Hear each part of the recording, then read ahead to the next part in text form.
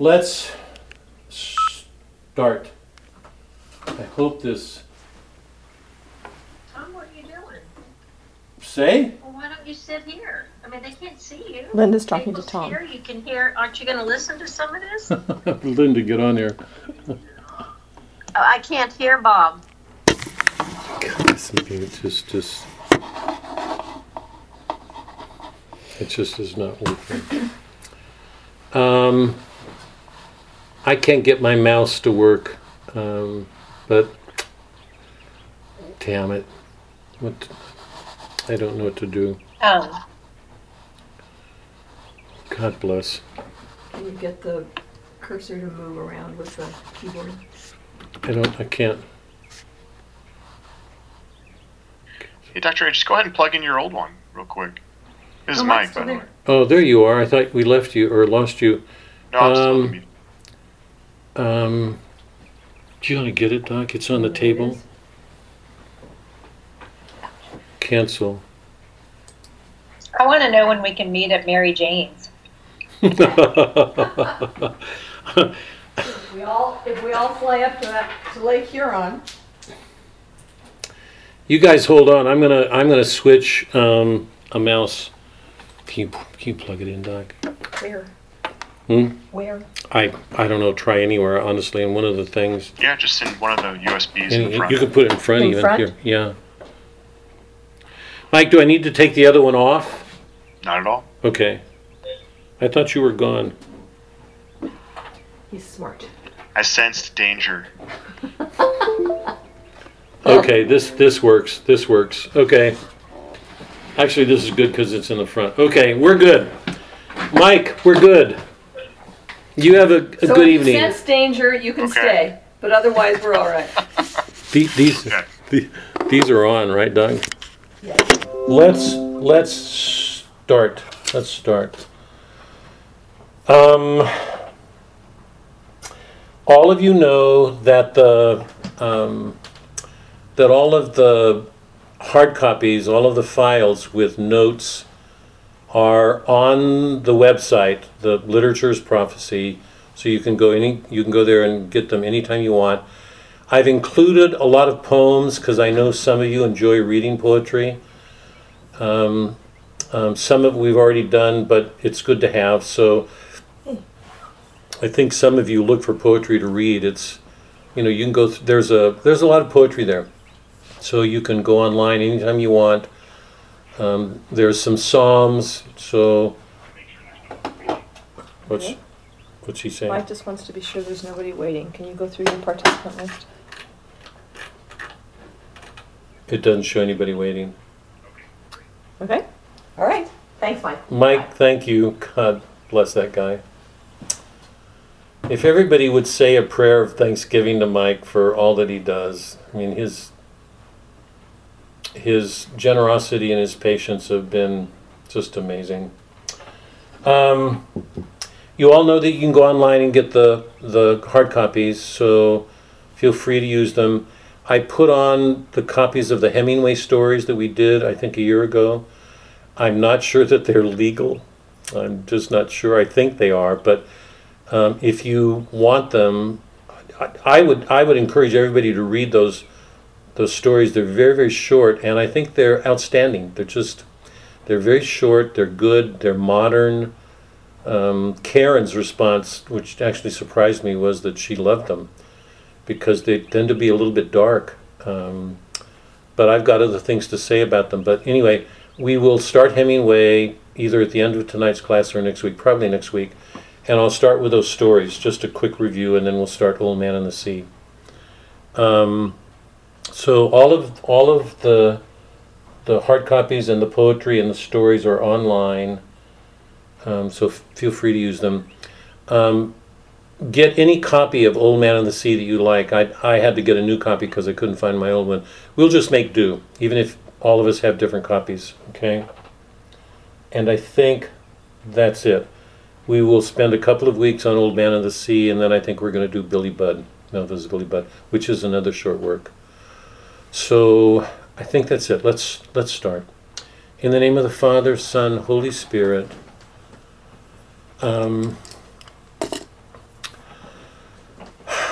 Thank you, Lord, for the gift of this day, for the gift of yourself this morning in the Mass, for your words to us.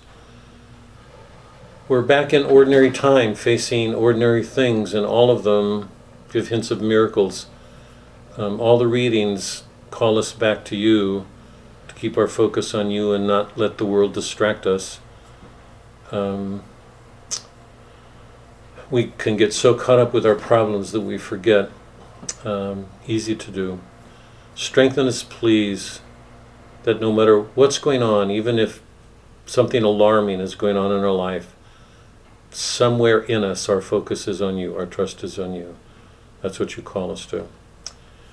The readings we're doing are showing you working in our world in the midst of all sorts of disorders. Violence, denials, betrayals. All of them show us aspects of ourselves. We're no better than Peter, and you asked Peter to be the head of your church, and he betrayed you. Strengthen us against those kinds of failings. When we fall, help us to return to you, to recover. Help us to be aware of those weaknesses in us, each one of us, that threaten us, and our efforts to bring you to what we do with each other, particularly in our efforts in our families, in our marriages, with our kids. Help us to bring you, and maybe more importantly, to risk ourselves, because in our world, it's easy to go along with the world and not risk for you. Give us the courage, the faith to do that when it's hard, trusting in you. Let our trust be there. Okay. I ask a blessing on all that we're doing. Help us to read well, because my own belief is that if we learn to read well here, we will become better readers in the world. We think we read so well. Over and over again, we learn that we don't. Give us the humility to see that we don't read well, that we don't understand, so that we can be more open to your mysteries. Let us have no questions about the dogmas of our church. They are our bedrock. They are the rock of our belief. But with respect to everything else, help us to stay open to receive you, to move with you. We offer these prayers in Christ our Lord. Amen. Okay, a poem and Dostoevsky. And I'm going to do just a brief review tonight because I really want to get to these questions. It's going to be a little bit unusual tonight because generally you know that I try to go through the book, but I know you've all read it, and I know you know it really well. You've done a thorough reading. If I gave you a quiz on passages, you'd be able to identify them. But I want to get to these questions because they get to larger perspectives and ask us to hold on more than brothers, so I'm eager to get to them. I'll get to the poem in a second. What I thought I would do tonight, to look forward, because we're going to do Hemingway, I'm going to read the first page from Hemingway's Old Man on the Sea, just to give you a taste. Now remember, this is about an old Spanish guy. He's old, maybe older than Bob and me. I think we've got maybe Carl belongs there. I don't know, but he's an old man. He goes out to sea. I'm the oldest. How old are you, Marcy? I think I'm older than you. No. 86. Oh God. Okay. I defer to you. Yes, you do. Yes. It's an old man going out to sea. You know, he's lived at the sea. He's got a strong body. He's a very determined guy. He's not going to let physical things get him down. He goes out to sea and he'll catch a marlin. So that's it. That's the story. And it was shortly after he wrote this story that he got the Nobel Prize. And it wasn't just this story, because Hemingway had already distinguished himself. He and Faulkner were the two American writers who held the American consciousness. Eliot in Europe, in England, and Joyce But here at home, it was Hemingway and Faulkner. And I think in some ways they were both rivals, very aware of each other, and in some ways critical of each other. But Hemingway had already established himself as a writer who was doing something nobody had ever... If you read his writings, you know that he writes in short declarative sentences. I mean, it's a lesson in writing for anybody who wants to learn how to write. And I think Gertrude Stein is the one who helped him along that line, because she said to him, look at the way the Bible is written. Because if the Bible is written, it's got a sentence going and. Just all these short declarative sentences. So there's nothing sophisticated, nothing stylistic. It's a very simple prose. And Hemingway wrote these stories using what is, I think actually he identified as the tip of the iceberg. He will only show you the barest amount of what goes on in the world, but in such a way that we know that underneath that tip, what he's showing us are these profound depths. So when you read Hemingway, you get this very simple language, absolutely simple. It's so easy to read, but you become aware that the way that he's done it makes us aware that there are profound things going on because of the way he's done it, that shows that he, in his own simple way, was a really profound thinker. So shortly after publishing this, he'd won the Pulitzer Prize for Old Man and the Sea, and then he got the Nobel Prize. This is the first page.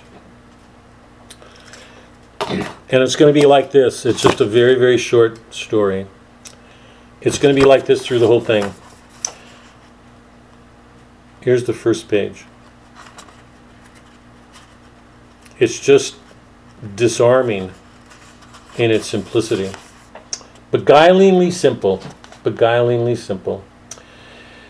He was an old man who fished alone in a skiff in the Gulf Stream, and he had gone 44 days now without taking a fish. Can't get any simpler than that.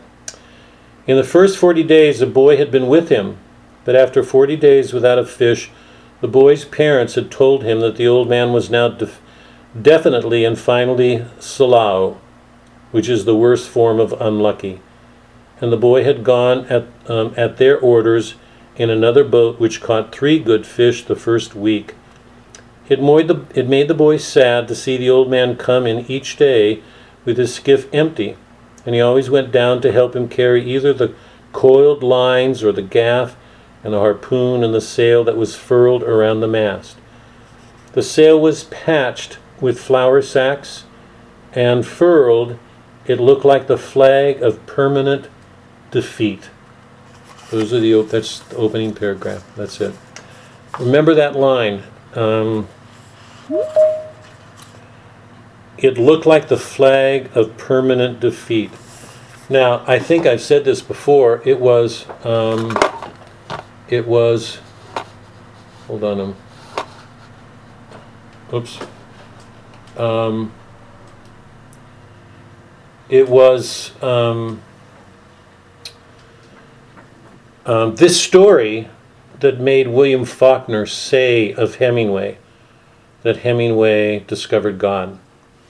So one of the questions that I'd just like you guys to keep on mind when you're reading this story is this. You know that one of the things that we've been trying to do since we began was to see if we could find God or Christ in our world. In church, he's there. We've got an image of him in church. It saddens me a little bit that when we leave church, it's almost as if we leave Christ behind, that God isn't in the world. We go to work, we have our struggles in our family, and yet we know that he never leaves us. Can we find him there? Does he take a week off from the weekends when we leave church and he takes a holiday? What is God doing outside of church? Where is he present? Can we see him at work? And you know that in so many of the works, we don't see God. In the Iliad and the Odyssey and the Aeneid, the gods were constantly visible interacting with men. We had an image of them. So in the pre-Christian world, we saw gods, the divine order, constantly interacting with men. In the modern era, in which we don't believe in God, I mean, lots of people don't. We talk about this as a post-Christian era. You read novels, and there's no God present. There's no God present. So lots of the writers that we've been reading have had to deal with a non-religious world and somehow speak to it in a way that wouldn't turn them away. So they had to find new ways of speaking. Eliot, C.S. Lewis, Chesterton, Faulkner. Here in Old Man of the Sea, Hemingway's telling the story about this old man going out to sea, catching a marlin. That's it. I'm not going to give the story, but that's it. We don't see God in and out. There's no God hovering over the skiff. There's no God walking on the water. It's this old man. So my question to you guys when you read this, what is it that made Faulkner say about Hemingway, in this story he discovered God? Okay? Big question. Here's a story about a guy going to work. Most of us, except for any of you who happen to be retired right now, I don't know what any of that, even if you're retired, it doesn't mean God's going to stop doing things in your life. Where's God in our work, in our family, on the street? Where is he? What's he doing? Do we see him? Are we aware of him? So that's my big question, okay, as we look forward next week to starting Old Man of the Sea. Any questions about that? It's a very straightforward question. Straightforward story. Very simple. But it led Faulkner to say that. So there's something there for us to see. Can we find it? Okay? No questions? Bob, not a question, just a comment. Who's to that? me, it seemed like Faulkner with punctuation. Is that Karen? Yeah. Where? I was looking for you. Where? What? Go ahead. What about Hemingway and punctuation, or Faulkner and punctuation? Yeah, to me, the Old Man in the Sea was Faulkner with punctuation. Did everybody get that? I thought that was good. That was nice, Karen. That was good. She said, that's Faulkner. He's a modern with punctuation. If any of you, this is going to be a slam at Karen right now. She may click off and not talk to me again. If any of you have seen the movie, The Searching for Bobby Fischer, it's a wonderful family movie. It's about a young kid who's got a genius for chess. And the father and mother realize it soon, and they put him up with a chess champion to teach him. And finally, he has to go to a black guy in the parks to learn a different spirit, a different mentality, because this classic mentality isn't enough. He's got to learn to have this spirit to fight. That is, you got to learn to grow up in the playground and the streets if you're going to play basketball. Because if you just grow up in a classical world, you won't have that toughness that you need to deal with life. And in one of the scenes where the young boy is with the classical chess champion, the classical chess champion is saying, visualize this. And the boy is too young. He can't do it. And finally, the man in anger sweeps the board and gets real anger, sweeps the board and gets rid of all the chess pieces, and then says in anger, now visualize it. I actually did that with my grandson a couple of months ago. Not with that kind of anger, but in fact, not with any anger. But we were working out with basketball, and I wanted him to do something. I told him to close his eyes and listen so he could respond to sounds and what he was doing with the ball. So, Karen, I hope one day you will go back to Faulkner and see past the punctuation. Maybe, but not tomorrow. I know. Anyway, I thought that's a good analogy. Faulkner with punctuation. What a wonderful, God bless your soul. Okay, here's the poem for tonight. We're going to do Hopkins, the Starlight Night. The Starlight Night. Hopkins. I'm not going to comment on it except to say this. Hopkins is describing the heavens in a way very different from a way a scientist would. You know that a scientist would look at a star in terms of energy burning out. They would have a mathematical geometric grasp of that star. That's the habit of the scientific mind. To see something the way a poet would see it is very different. Hopkins is looking at the heavens, aware of Christ as a creator. And he's seeing the presence of a creator in the stars. And from that vantage point in the heavens with the stars, he's looking down on the earth and he's finding lights everywhere. It's a little like Faulkner. Actually, Faulkner has these, if you remember Faulkner's description of the earth, it's like lights coming out of the earth. He's describing things on the earth, the poplars that turn upside down and turn their leaves upside down and look into the light. And it's like doves being set loose in the sky. It's a description of real beauty in nature. And at the center of it, are you coming? I'm coming. It's the center of it is a farmhouse. And in the farmhouse, this meal is being offered. And we're to understand that this is a harvest. So it's like an image of the Eucharist with those present participating. And you can call to mind all sorts of images from the Bible, the Eucharist, the virgins, with the lamps, some of whom are ready, who were there for the Master when he came, and some who left. But what he's presenting is this scene on earth that in some ways reflects the scene in the heavens. There's this glorious beauty, and at the center of it is Christ. Okay?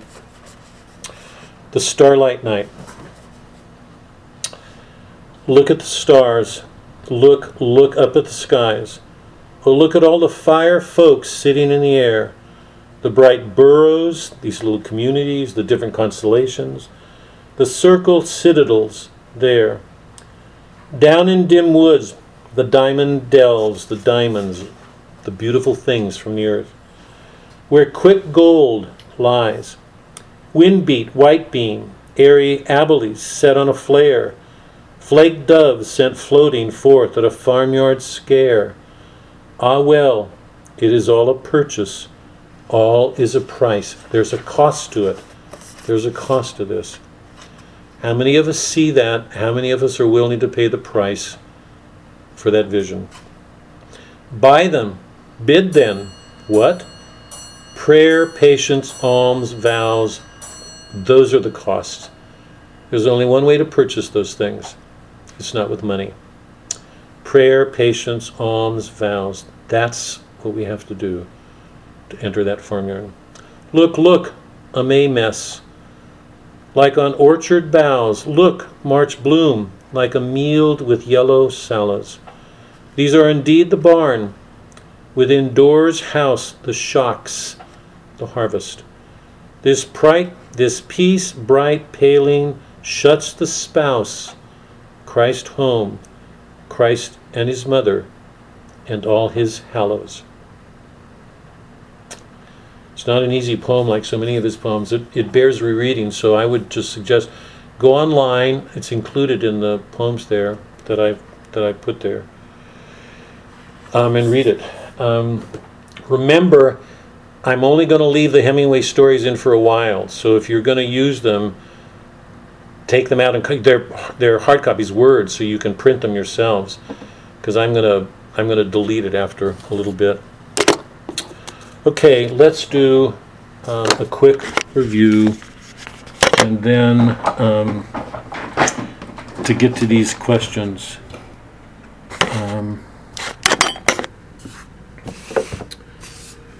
Okay.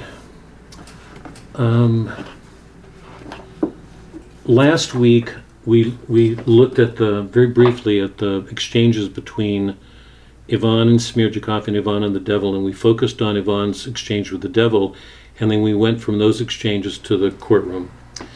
And what we saw was that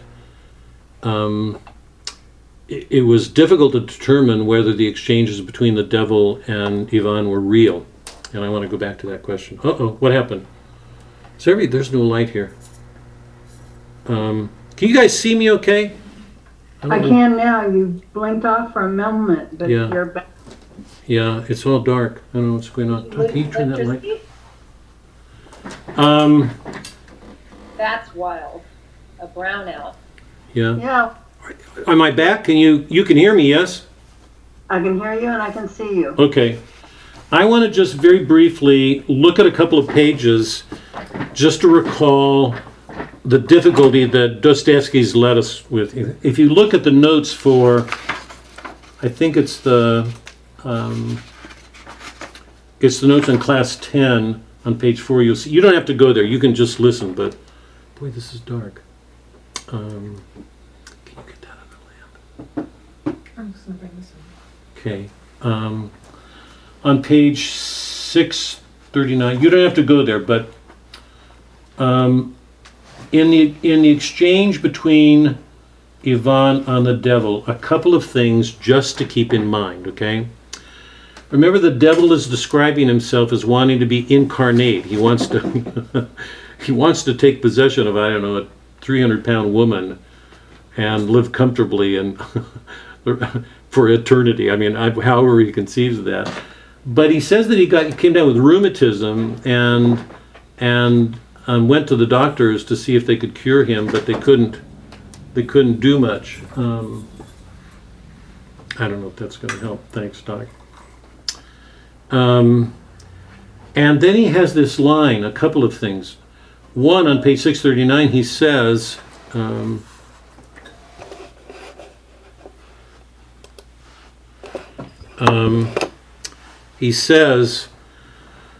that middle of 639, you keep saying the same thing, but I caught such rheumatism last year that I still remember it. The devil with rheumatism, because the devils don't have bodies. And he says, why not? If I sometimes become incarnate, because we know that devils can possess human beings. Christ had to exorcise, he had to chase the demons out of human body. So we know from exorcism and our belief and our faith that devils can actually take possession of a human being. Why not? If sometimes become incarnate. Once incarnate, I accept the consequence. Satan, and here's the catcher, sum et nihil humanum a me alienum puto. That I can as a man, I am a man, and nothing is alien to me as a man. And how's that? Satan, sum et nihil humanum, not too bad for the devil. I'm glad I finally pleased you. And you didn't get that from me, Ivan suddenly stopped, as if in amazement. That never entered my head. How strange. Now, periodically, Dostoevsky is making us aware that while most of the time Ivan can say, you got that from me, so you're not real, you're just a projection, occasionally something will happen that will puzzle Ivan because the devil's saying something that clearly he didn't get from Ivan. This is one of them. And then on the following page, 641, the devil says he went to the doctors and the doctors couldn't do anything, and he happened to take this malt by accident in the middle of 641. He took this malt by accident. He says cured me was Hoff's extract of malt. I accidentally bought some, drank a glass and a half, and could even have danced. And when he went to tell the doctors, they couldn't publish it because they were embarrassed to make the argument that a creature got healed when he was the devil would make them look absurd. So, and there's no way Ivan could have known that article. So here's another instance of the devil seeming to do something that's beyond Ivan's consciousness. Then at the end of the chapter in 649, you remember that Ivan on page 648 says, shut up or I will kill you. This is 648. And the devil says, kill me, no, excuse me, but I will have my say. I came in order to treat myself. I came in order to treat myself to that pleasure. Ivan wants to kill him, but the devil is saying, no, that's reserved for me. Now hold on, because we know that Smerdyakov is going to kill himself, and I think Dostoevsky is presenting it in such a way that we're being asked to hold those two figures together, Smerdyakov and the devil. he gets angry at him, and in 649, he throws a glass of water at him. Bottom of the page. He throws the water, and then just then there's this knocking on the door, 650. "Listen, you better open," the visitor cried. "It's your brother Alyosha with the most unexpected and interesting news, I guarantee it." The devil is saying to him, it's Alyosha. How could he know that unless it was the devil? Because he's there inside the room. Ivan says, "Shut up, deceiver. I knew it was Alyosha without you." That is, every time the devil tries to convince him he's real, Ivan tries to counter by showing him that it was already in him. He's trying to do everything he can to support his disbelief. He does not want to give in to this figure. "Shut up, deceiver. I knew it was Alyosha without you. I had a presentiment of him, and of course, he hasn't come for no reason. Of course, he has news."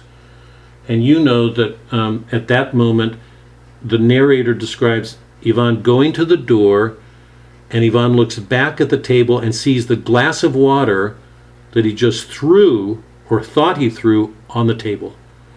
So there's a piece of evidence suggesting that's a dream. So Dostoevsky is doing both things. He's very subtly making these arguments and giving evidence that the devil may be real, and then other kinds of evidence that leave us wondering if he is real.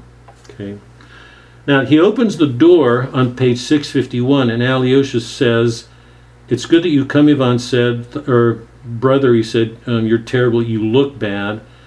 "It's good that you've come," Ivan says, thoughtfully as it were, seeming not to have heard Alyosha's explanation. "I knew he had hanged himself." "From whom?" "I don't know from whom, but I knew." "Did I know?" "Yes, he told me he was." So when Alyosha says Smerdyakov killed himself, Ivan says, "I already knew it."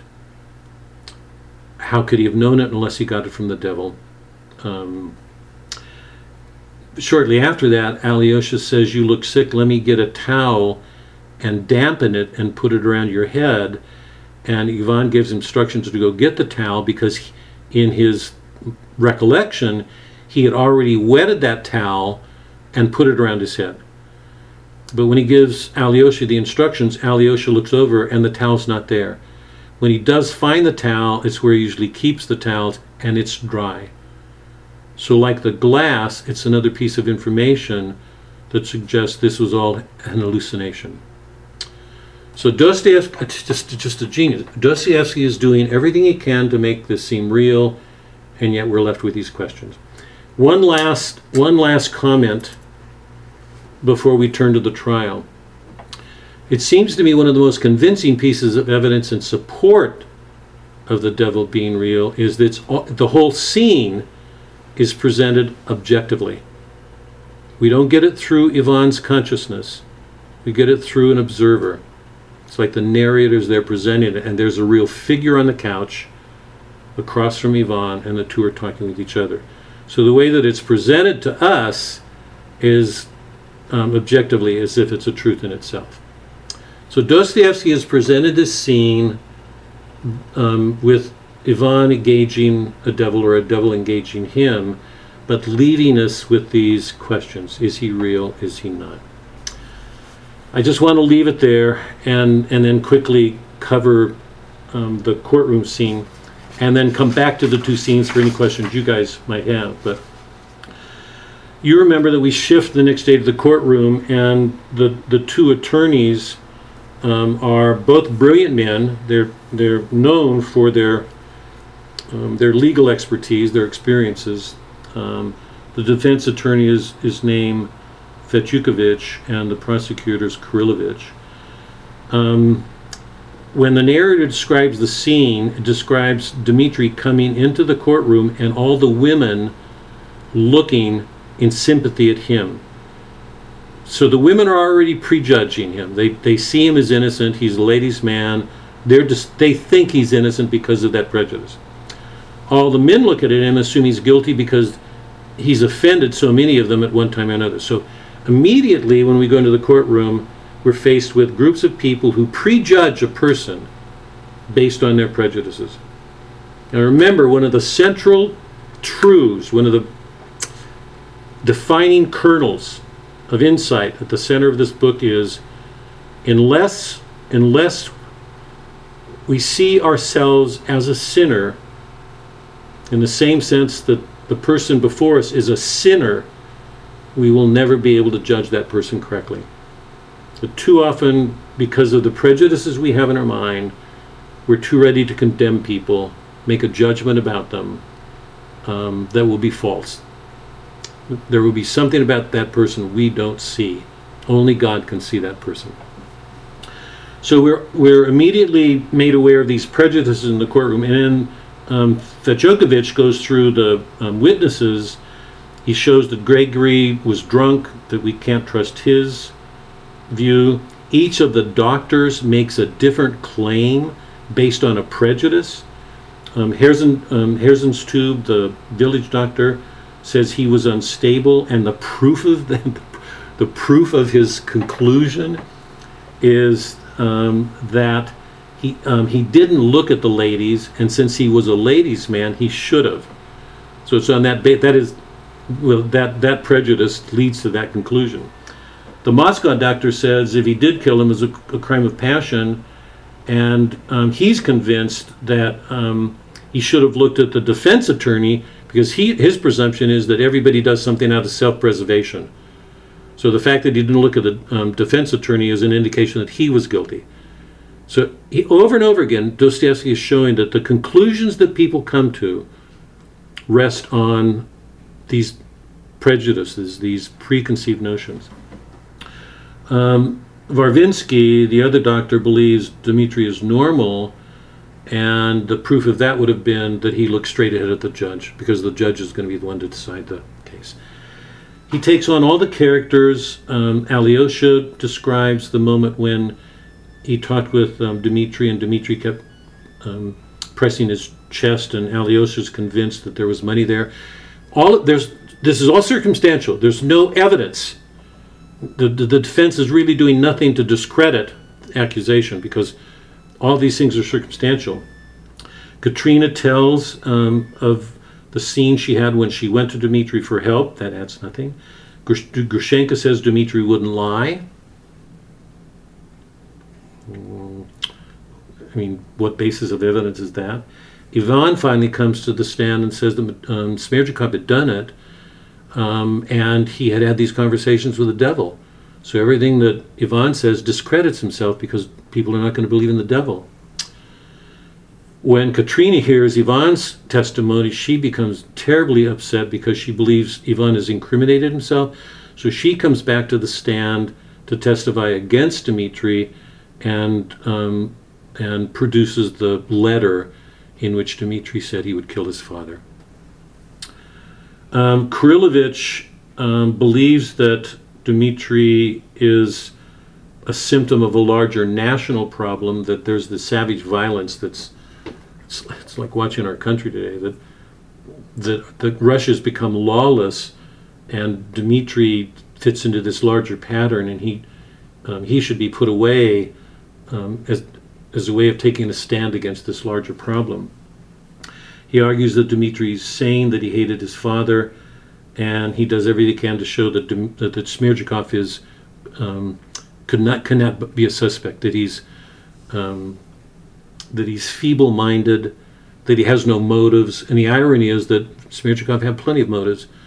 He's an illegitimate kid. He stood outside of his family. He could hate his father and envy his brothers.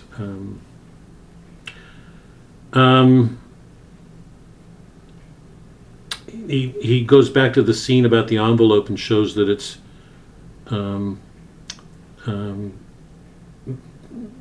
that Smerdyakov could not be the killer on the basis of what happened with that envelope. And he ends his argument saying, for the sake of truth and justice, it was absolutely crucial that Dmitri be seen as guilty and be put away. And on very little evidence.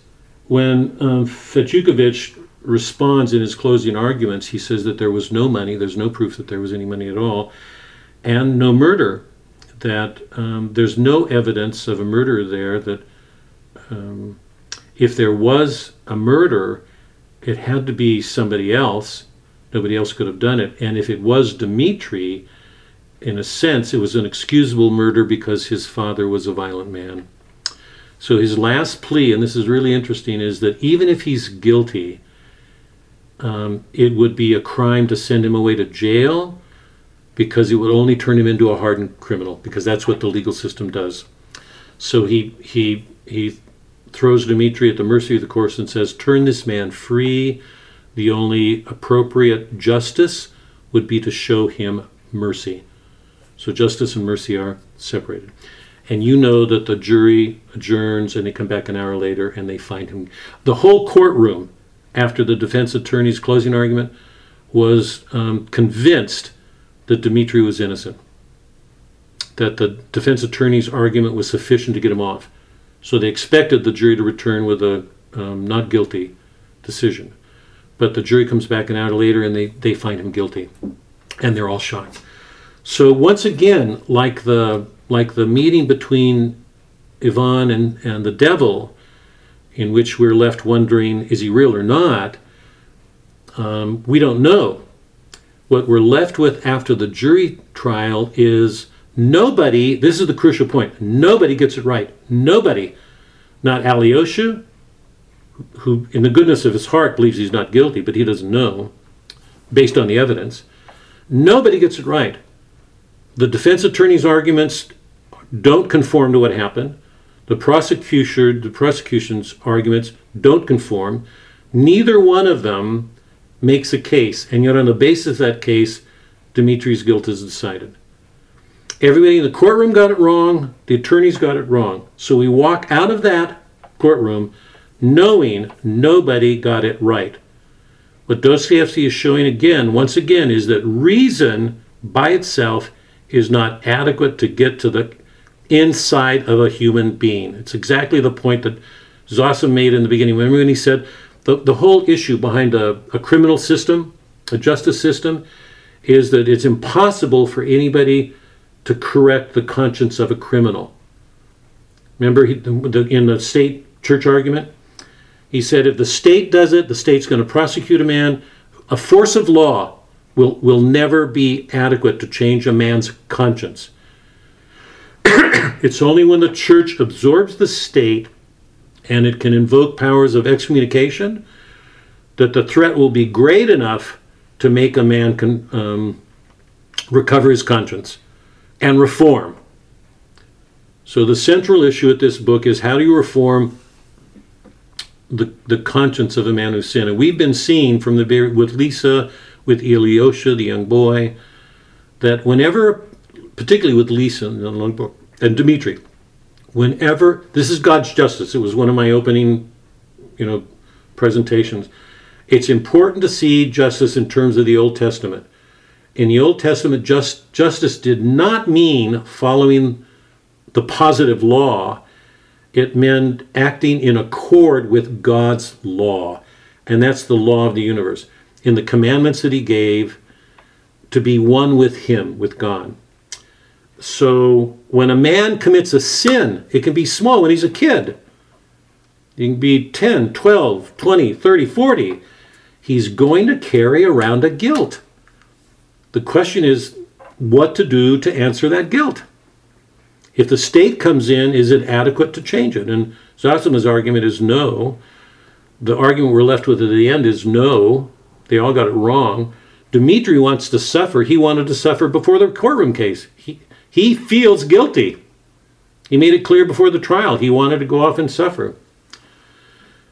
So at the end of the novel, after the courtroom scene, we're left with this sense that reason is inadequate to get to the heart of this problem.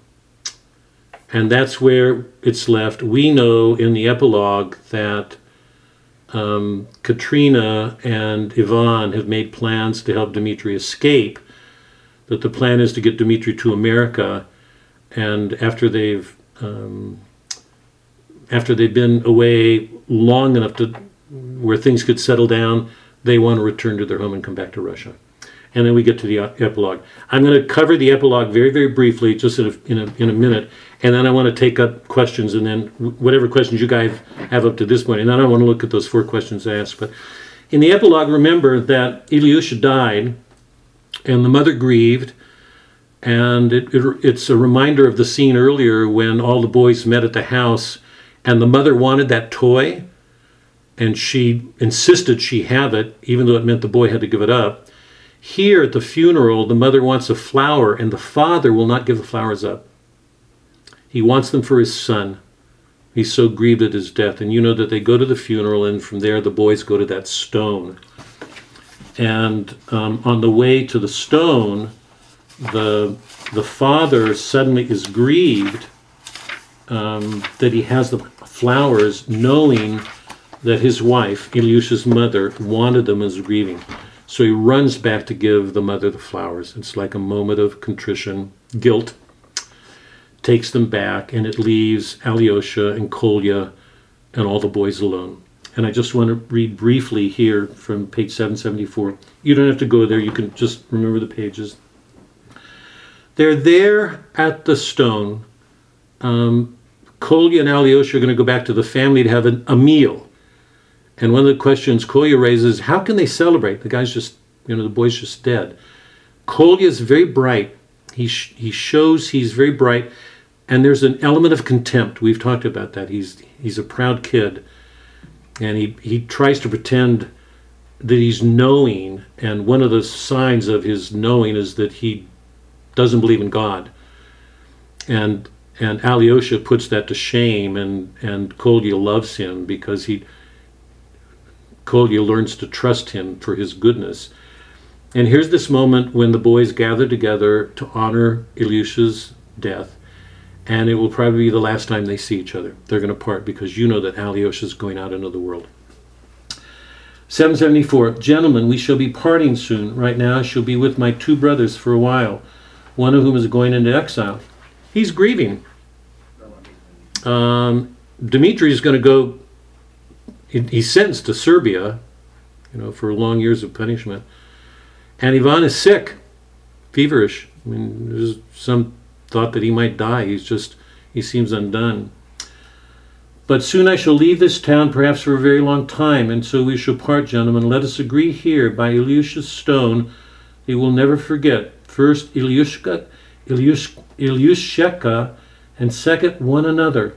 We will not forget this time.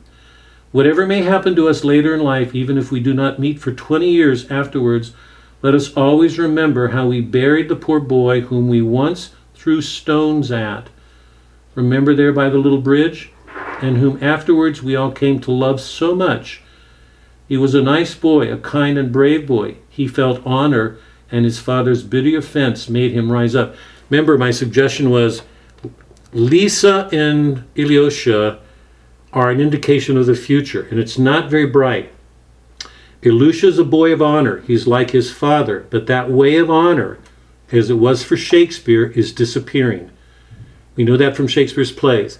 We've entered a modern world. It's a commercial world.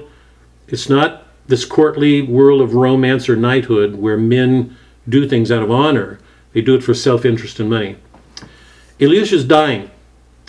Lisa is moving forward in almost a demonic state. So those are the two young people and these 12 boys on whom the future rests. So it's a very uncertain future. Okay. So first of all, let us remember him, gentlemen, all our lives. And even though we may be involved with the most important affairs, achieve distinction, or fall into some great misfortune, all the same, let us never forget how good we once felt here. He goes on to say, even if we commit bad things, even if we do bad deeds, let us recover ourselves, recall this moment, because if we do, it'll call us back to the best sense of ourselves. So this memory is central, even if they fall. And I think he's got Kolya particularly on his mind, but all of them, because they're young. The likelihood is they'll do foolish things. You must know that there is nothing higher or stronger or sounder or more useful afterwards in life than some good memory, especially a memory from childhood, from the parental home. You hear a lot said about your education, yet some such beautiful sacred memory preserved from childhood is perhaps the best education. So no matter what happens, hold on to your memory. 775. Remember now how we've been talking just now, so much as friends, so together by this stone, the most cruel and jeering man among us, if we should become so, will still not dare laugh within himself at how kind and good he was at this present moment. No matter what he becomes, let him go back to that moment when they were all together to hold on to that goodness that they shared together. It's the memory of that goodness that will help get him past that evil moment. Remember at how kind and good he was at this present moment. Moreover, perhaps just this memory alone will keep him from great evil, and he will think better of it and say, yes, I was kind, brave, and honest then. Let him laugh to himself. It's no matter. A man often laughs at what is kind and good. It just comes from thoughtlessness. But I assure you, gentlemen, that as soon as he laughs, he will say at once in his heart, no, it's a bad thing for me to laugh, because one should not laugh at that. So it goes on. Down below, let us never forget one another. I say it again. I give you my word, gentlemen, that for my part I will never forget any one of you. Each face that is looking at me now at this moment I will remember, be it even after 30 years. Kolya said to Kartashev just now, he was unkind to him a few minutes earlier, that we supposedly do not care to know his existence. It was one of those moments of contempt for Kolya. He said, we don't want to hear what you have to say. But how can I forget that Kartashev exists and that he is no longer blushing now as when he discovered Troy, but is looking at me with his nice, kind, happy eyes. Gentlemen, my dear gentlemen, let us all be as generous and brave as Lyushka, and intelligent, brave, and generous as Kolya, who will be much more intelligent when he grows up a little bit. It ends with him saying to the very last page, our children, dear friends, do not be afraid of life. How good life is when you do something good and rich. Suddenly the boys let out this exclamation, hurrah for Karamazov, Kolya proclaimed ecstatically. And memory eternal for the dead boy, Alyosha added again with feeling. Memory eternal, the boys said again. And once again they go, hurrah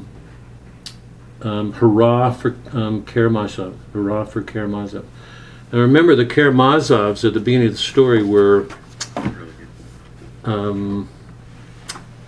defamed, degraded, notorious for their badness. The father didn't have a good reputation. Ivan didn't. Alyosha was a good boy, but young. And they went through all these trials, and now the book ends with two affirmations. One is on memory, that the boys hold on to these good memories at this stone. It marks a place. The important thing, I don't think the stone is incidental. Our land binds us together. It's our attachments to a land that give us a sense of community. We belong to a place. We're here, not there. We're not uprooted. So I think this stone is important. It's a memorial place. It marks their ties to the earth. To never, no matter what happens, to remember that they're tied together. It gives us a sense of we. We're tied to the earth. So it's an affirmation of this goodness that they share together, and it's an affirmation of their memory of this shared moment, okay? Now let me stop with that before we go to my 4 questions. So we've got the scenes between Ivan and the devil, we've got the trial scene, and we've got this ending. So any questions you guys have before we go to I'd like to hold off on the 4 questions because I want to get to them, but any comments or questions about what we've done so far? Fred? Yeah. Well, I guess my perspective on the trial is a little different than yours, and I just like to get your input on it. Mm-hmm. But to me, if I understood what you said, you kind of see it as the failure of reason. And to me, I guess I looked at that and I said it was the failure of the absence of reason. I mean, if you look at what's going on in Chicago and Portland today, nobody's taken the time to figure out Is this really, what the press is saying, what the quote Black Lives Matters people are saying, does that really make sense or not? They're just getting sucked up in the emotion of it all and going along for the ride. And to me, the trial was much the same thing. That nobody really asked why, someone else couldn't have been responsible for the murder. They were just particularly the brother. It was just, okay, well, yeah, I agree with you. Let's condemn him. And, just ignored the fact that, all the evidence was circumstantial. There was no actual proof Right. that anything happened. And maybe it's just my definition versus yours, but when I think of reason, it's the logical analysis of the situation and asking yourself, does that really make sense or not?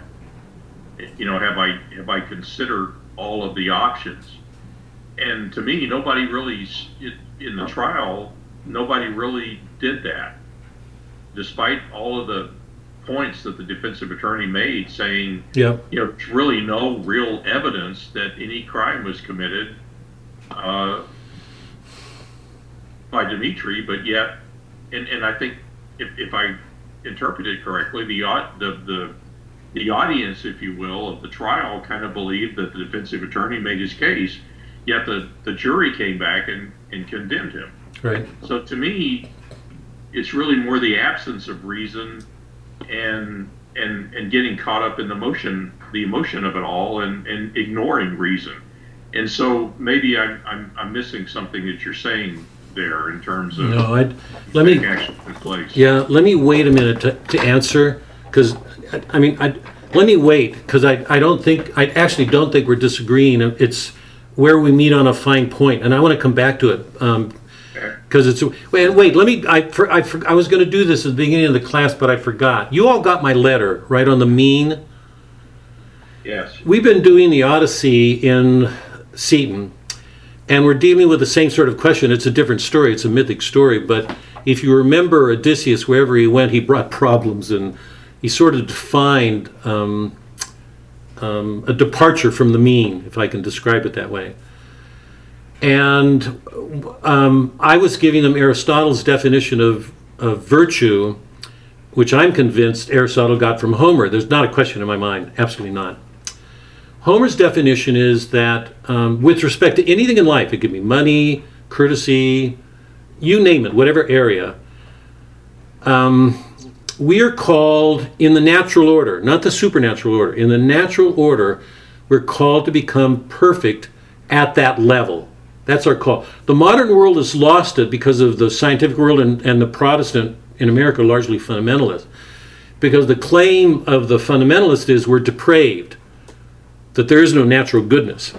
That always stuns me, because if you look at a flower, you can see a flower reach its perfection. It'll be a beautiful flower, or a dog, or a tree, or a harvest, or that is, the Greeks gave us this notion of what they called a telos, an end, that there's an end to things in the world that implies a perfection. And that's true of the human order. It's more difficult in the human order because we have a free will. We can go against ourselves in a way a flower can't. But the point I want to make here is that remember that the mean, the perfection of a virtue, rests between two extremes. And that mean varies from person to person because we all have different temperaments.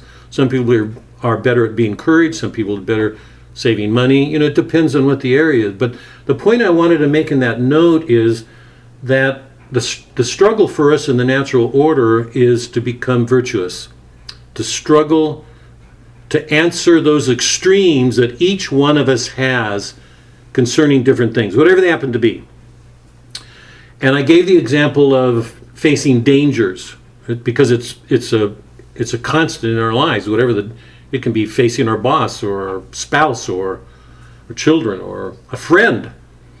And remember, the virtue, according to Aristotle, is putting yourself at risk to save yourself. It's exactly what Christ said when he said, "Unless you fall to the ground." The paradoxical nature of facing dangers is In facing dangers, we have to put our lives at risk in order to save them. We have to be willing to die to ourselves to save them. And it followed from then, if you remember, that the two extremes were rashness and cowardice. And the point that I wanted to make is one that I've made before. We've done this before, I think. According to the rash man, how does the virtuous man look? Can he see the virtue in him? No, he can't. Because the rash man being rash, he thinks the virtuous man is a coward. Does the coward see the virtuous man as he is? No, because according to him in his cowardness, he thinks the virtuous man is rash. Right? It's only the virtuous man that can see either. So what we see is there's a blindness with respect to anything we do that is a lack of a good reason. Fred, if I can go there. A lack of a good reason that because of the relationship between our intellects and our wills. So that anybody who's not in the mean, who doesn't improve the disposition of their souls, they will lack a certain sight. There's a lot they won't see. They'll be blind. What do we see when you go into the courtroom? Blindness everywhere. Everybody's got it wrong. The same thing with respect to money. If you're dealing with the virtue of generosity, or money, or time, or giving, or whatever you say, the two extremes with respect to giving are being a spendthrift, wasting, or being niggardly, stingy, miserly. And the virtue is being generous, knowing when to give, how to give, when, because sometimes people can overgive. They can be too giving in ways that's not good for other people. Or you can not give when you should. But to the spendthrift, how does the generous man look? He looks like he's stingy. To the stingy man, how does the generous man look? He looks like he's wasteful. Are you all following? The people at both extremes, whatever the circumstances, will always not see something. So there's this intrinsic link between what we do with our wills, the rectitude, the goodness of our wills, and the way we use our minds. Is everybody... So, Jolie, go ahead. Sorry? If we stay in the mean, we'll be more likely to see the virtue in the person with that tendency to that extreme, and see the virtue in the person with the other tendency toward the other extreme. Versus if we are extreme ourselves, it's more difficult to see the virtue in Right. the other polar opposite. Right. And just remember, we're talking about degrees, away from a natural perfection. Remember, this is in the line of natural perfection, not supernatural perfection, because that comes in with Christ. With Christ, you're talking about supernatural virtues, not natural virtues. So we're still Old Testament at this point. Still what? Old Old Testament. Testament. Pre-Christian, pagan, Old Testament, yeah. Robert, back up. Go ahead. Oh. That might lead to my question, and I don't even know how to phrase it, but when you were saying, is there, in an Old Testament view of the state cannot come up with a consequence threatening enough to change a man's conscience, but God's wrath is the only thing, I guess, threatening enough to change his conscience? Is that what you were getting at? No. I was trying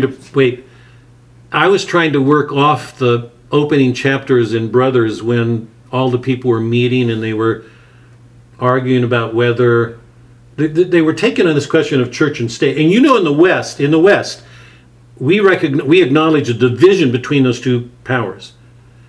In Brothers, the argument from either side was either the state will absorb the church and deal with criminal behavior the way it does, imposing punishments, or the church will absorb the state and deal with it in another way. And you remember that Zosimov's argument was it won't be until the church absorbs the state that they will be able to correct a man's conscience. And I mean, he didn't follow it through, but what he was saying, it's only when you're more compassionate and you identify with the sinner that you can help him change. But the hard side of that was, he said, that it's only when you can pose the threat of excommunication that you can present a threat great enough that will make a man reform. But I didn't even use the language that you used, the Yahweh with the wrath, and that's another world. I mean, that's the Old Testament. I was trying to stay within the language of the men in the. When I made the general presentation the last couple of weeks, I was trying to suggest that, according to the pre-Christian world, and even Christian, man stands in a created universe. It's ordered by God. There's a certain order to the universe. There's a certain order to our souls. It's only when we learn to order ourselves, to bring ourselves into conformity with that order, that we become just. Because the whole focus of the Old Testament is justice, not love. When Christ comes into the world, he said we have to love. And the point that I've been trying to make for a long time is that Christ would have never undermined his Father or disobeyed him. We always have to work for justice in keeping with the Father, but we have to bring to it a love that Christ has shown us. We can't keep dividing the two, which is what typically people do. That was a general presentation. It was just a way of trying to enlarge the perspective.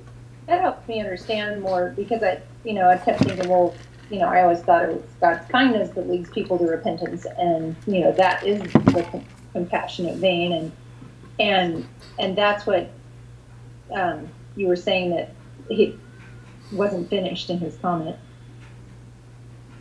Sorry, who wasn't? Sorry, who was it? Sorry.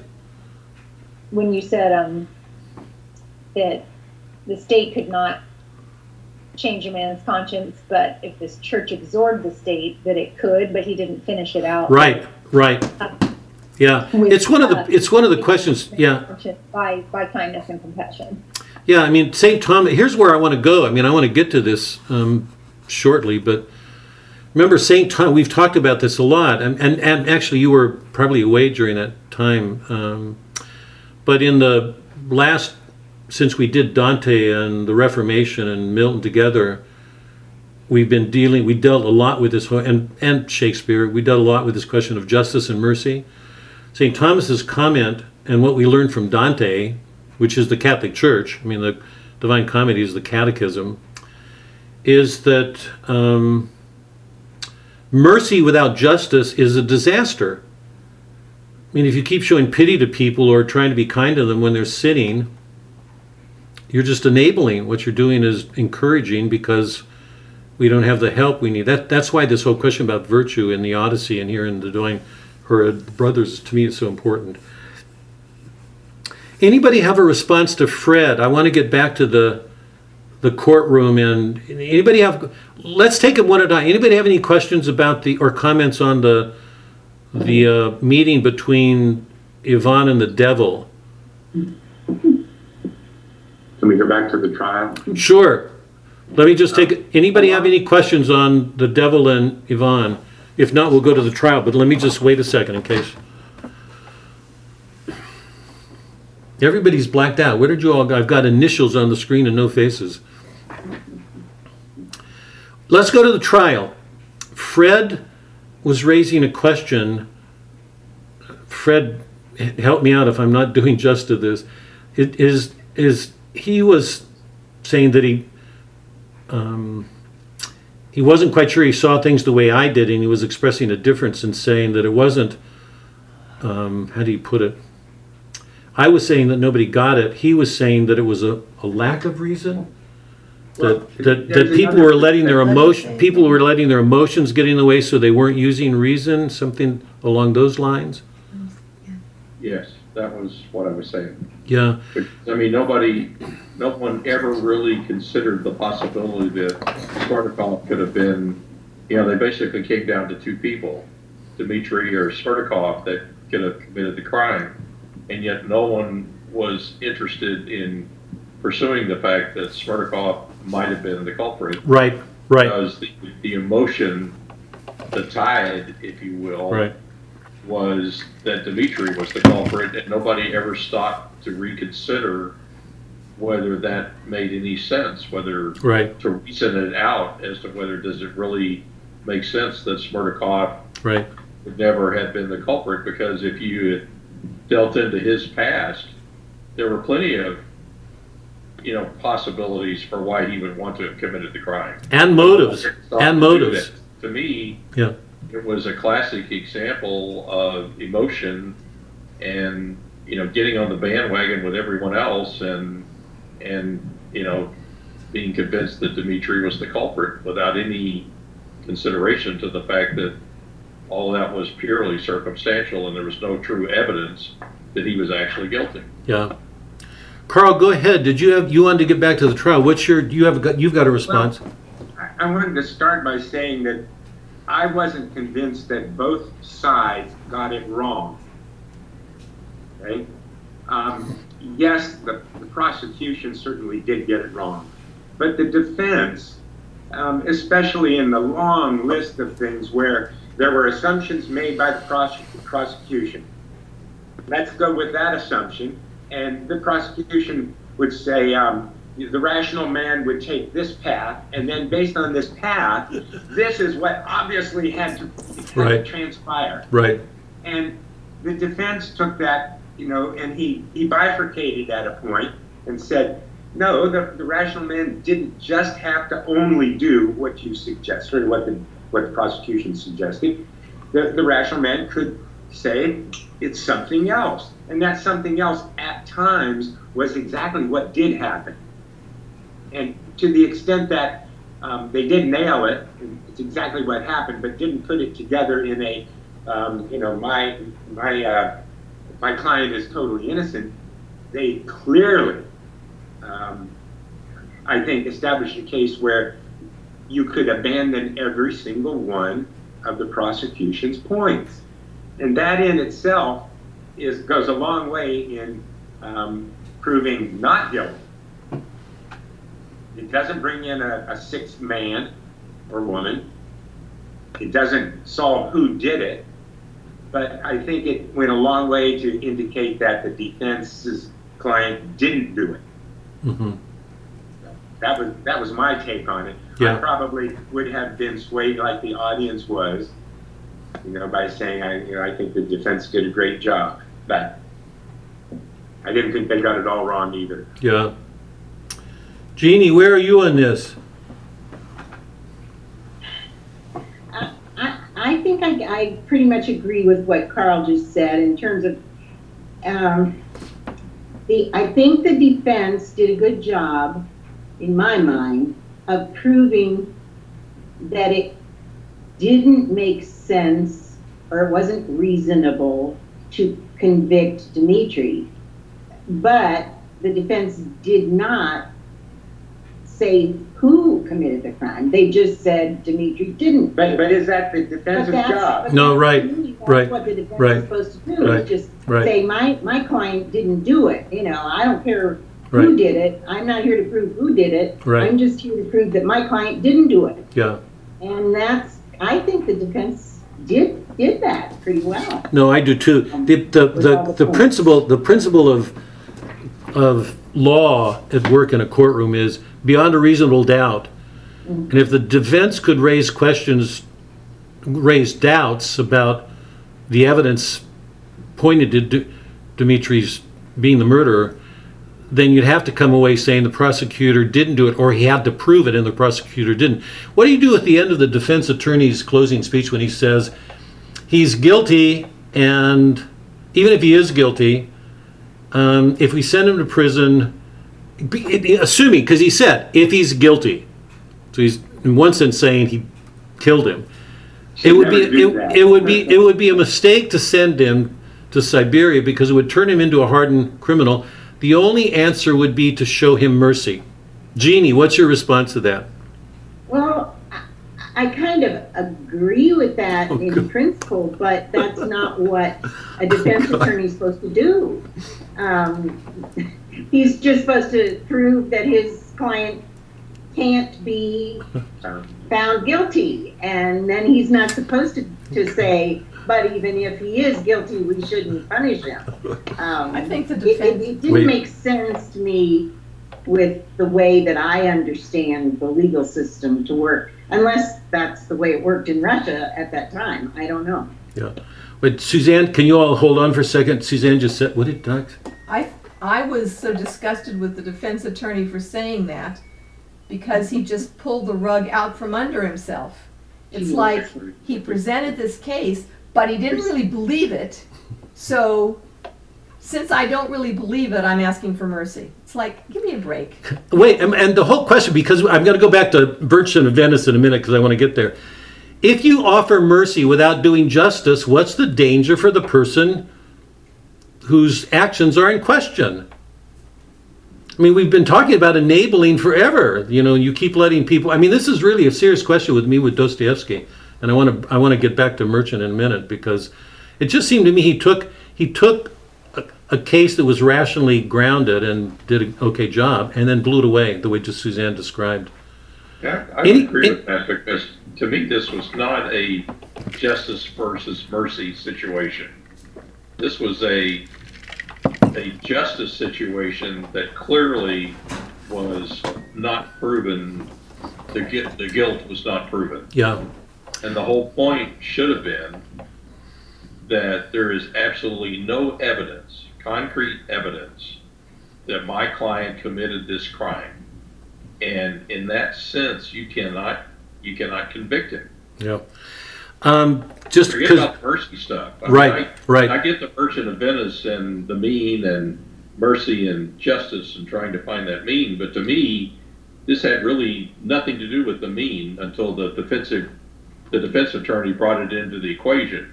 There is no, if you're going to do justice to my client, there is no evidence that is absolute that supports that he committed or the crime. beyond a reasonable doubt. Yes. Yeah.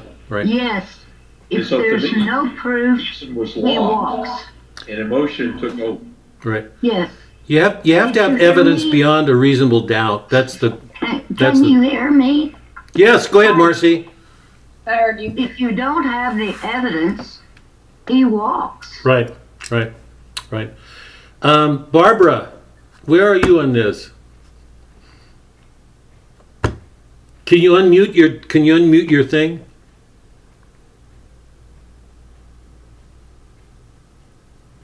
There's an unmute button.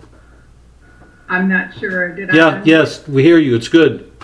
I'm looking from 30,000 feet. What I see is that bringing perspective and our own experience, the justice system, even the very best, is flawed. Mm-hmm.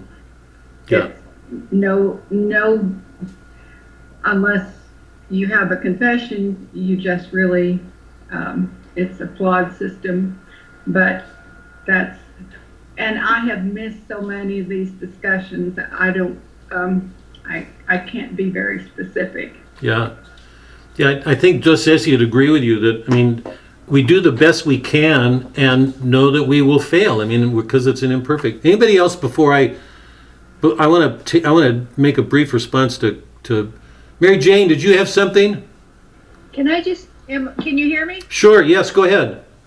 Well, I was just thinking, neither side did a very good job. I didn't think, neither lawyer, but the jury was filled with people that hated him. So he was going to be guilty. Yeah. Good. So good. That's good. all I had to say. No, it's good. It's good. Prejudices are everywhere. Let me respond to Fred just briefly, and then I'd like to get to these 4 questions that I asked last week because I really would like to spend some time on it. And Bob, when you said when you go into the courtroom everybody's blind, I immediately thought of Lady Justice with her pans and her blindfold, and I thought, well, there you have it. She's right there on the wall, carved into the, masonry or whatever. So not only everybody, but even the, building is blind. So. Well, to me, it's 2 different blindnesses. I think that I love that image because what it's saying, and it's interesting that it's a woman for me, that in any decisions rendered in a courtroom, we have to get past our emotions. We can't let emotions. And the one thing that you can say about the courtroom is everybody's, along Fred's lines, everybody's being led by their emotions and coming to wrong conclusions. The blindness that I'm talking about is different because their blindness is caused by these prejudices, and it's a different thing. In a courtroom, I think Portia's a really good example. She didn't let her feelings for her husband get in the way. She had to work with the law. She put herself away. She couldn't let her care for her husband, or she couldn't let any of that affect how she handled that court. In some ways, she's a perfect image of what that image of justice is. But let me respond to Fred for just a second, and then I want to go to these questions. Fred, I don't think we're disagreeing. It's a little bit about, it's like looking at half empty, half full. I think we're together there, but looking at it differently. What I'm saying is not that reason's absent, because I don't believe that. What I'm saying is that the way in which, because the one positive, I think the one truthful thing you can say about the whole courtroom scene is that the two attorneys do everything they can in their use of reason. So we're watching reason be as active as it can be. Both of them are being reasonable. They're making arguments.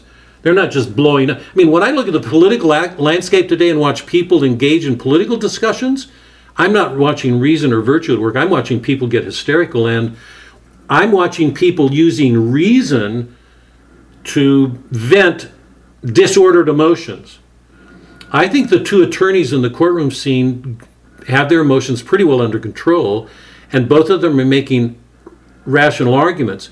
The concern that I have, that I take, I think, to the heart of Dostoevsky, it's one of the questions I have about him, is that at least as it shows in the devil scene and in the courtroom scene, Dostoevsky seems to be saying that even if people use reason, because I don't believe they're just giving in to emotions. The defense attorneys are rational men. They're making rational arguments, both sides. So reason is at work, but it never gets to the right answer. So we're left, when we come out of the courtroom scene, we're left with these ironies that neither one of them got it.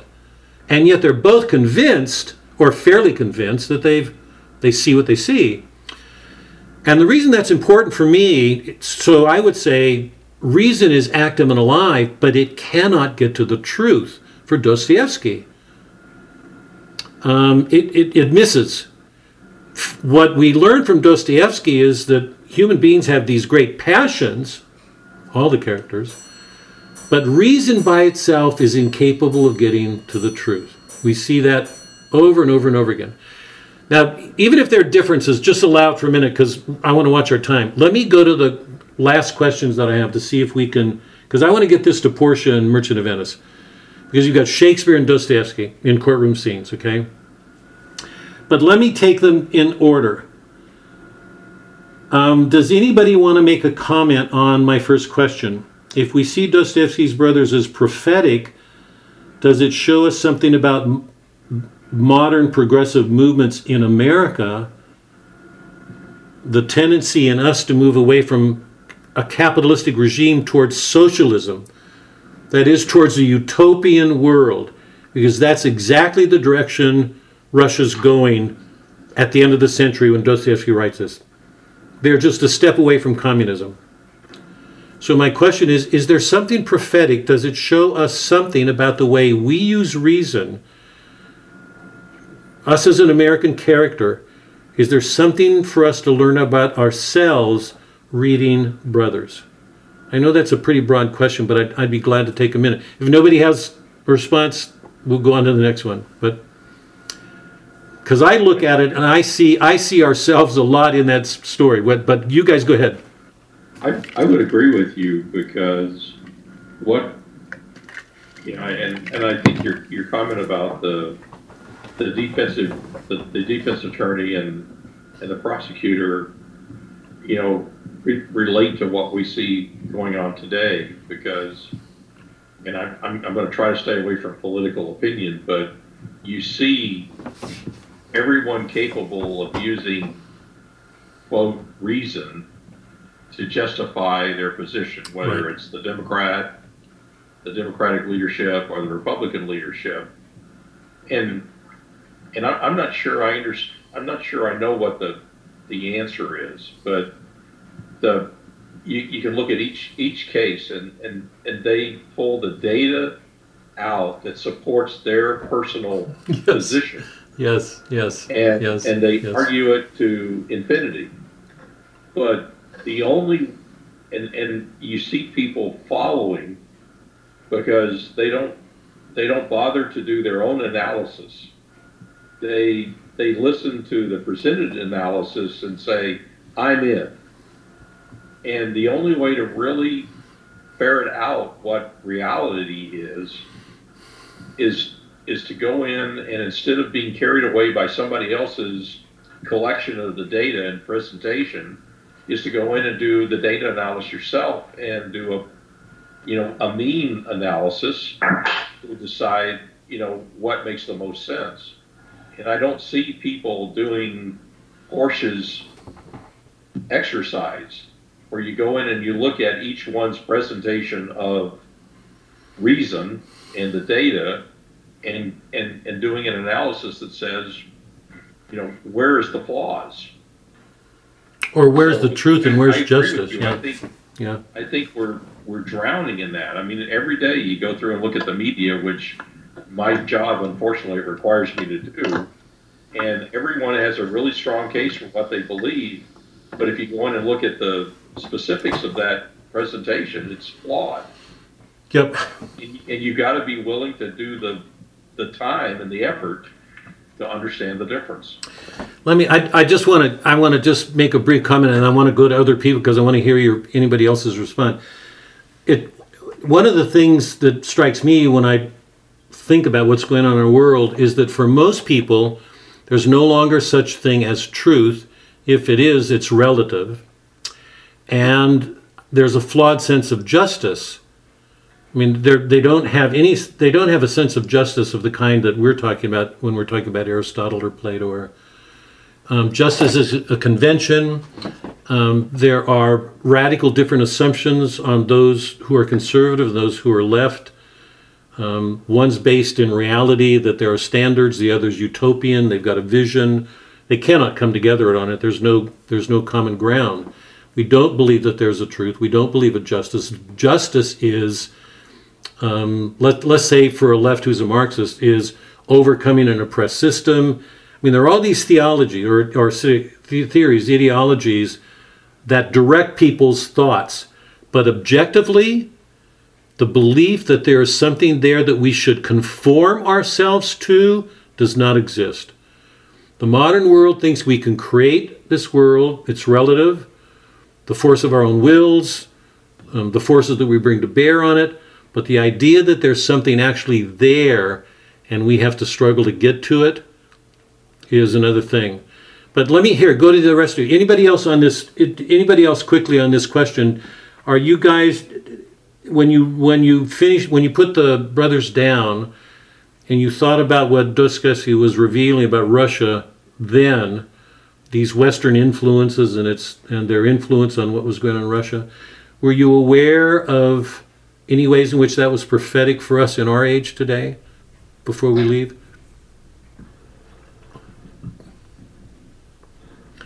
Well, in our world today, and I don't know that this is exactly what you're talking about, when I look at our world today, I see such a lack of leadership across the board that I just see chaos.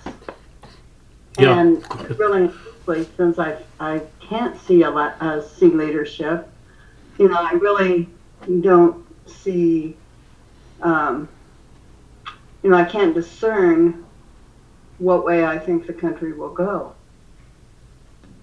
Yeah. Let me take the second question because I want to be careful of time. I'm so committed to not being late with you guys anymore. Second question is, what's Dostoevsky's view of the differences between men and women? How does Dostoevsky look at women? I know that's a general question, but at a level of generality, what's his view of the differences between men and women?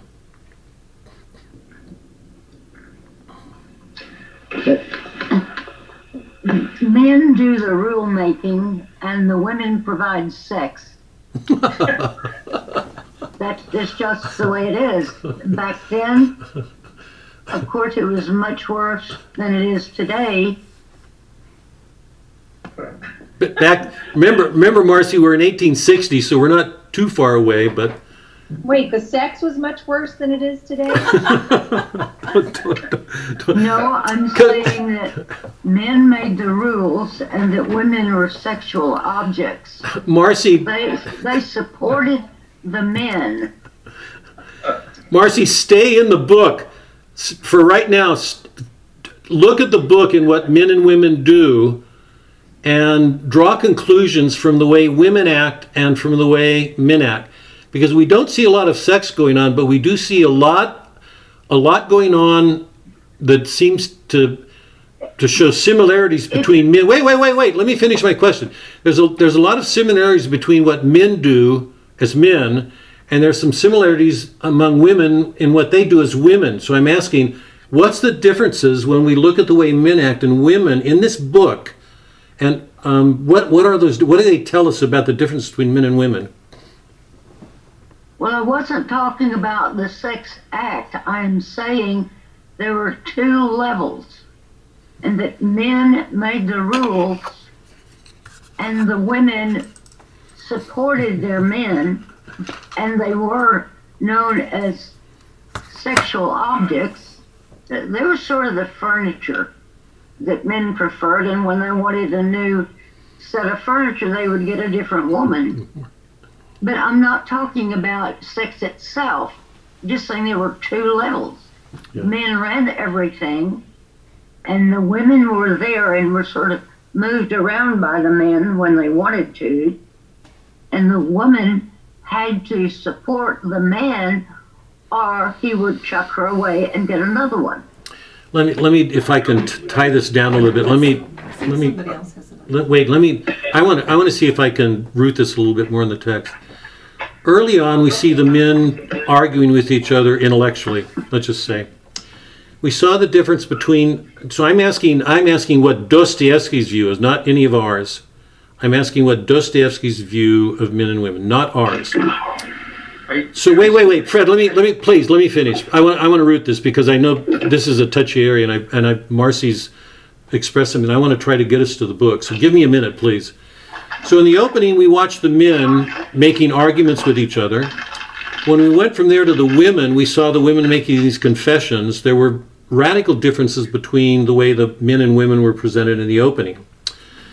When Grushenka and Katerina meet for the first time, Katerina is enamored and treats her in a flattering way. You remember when Grushenka comes out from behind that partition, she is very sweet, and then suddenly she turns vicious because she says she's not going to do what Katrina wants. Because remember earlier, Katrina had approached Dmitri for money because her father was in danger of losing his life and his job. So it put her in a position of neediness to him, and it actually humiliated him because he had to humiliate himself. He had to lower himself for her. So the two women are both attracted to Dmitri. When we see the two of them together, Katrina seems very flattering, but once Grushenka says she's not going to do what Katrina wants, they get vicious. They get really mean and turn on each other. At the very end of the book, after everything that happens, we see Katrina spiteful numerous times. It's almost as she can't be anything other than spiteful often. When she comes to the trial, she says nothing against Dmitri until Ivan's life is at stake, and she's become fond of Ivan. When she thinks his life is incriminated or his life is in danger, she goes back on the stand and produces the letter. So it's partly spiteful, it's partly to protect him, Ivan. In the jail scene later, when the two women meet, Grushenka is asked to forgive. Katrina. And Grushenka won't do it. She refuses to forgive her. So in numerous scenes, we watch the women acting emotionally in spite. If the men, so in anger, the women are shown to be spiteful, often. Lisi does the same thing with Alyosha. When her pride is at stake and she thinks that she may be humiliated because she might love him and he may not love her, she gets spiteful. She turns in and rejects him. You remember they get past it, they're engaged, and at the end of the story, for some reason, she turns away from him and she slams her finger in the door. She's so angry at herself. When the men get angry, they tend to get angry with each other in a spirit of honor. They will do battle. They have duels. Dmitri is going to have that duel, remember, with the soldier. There are soldiers at issue. He throws away his pistol.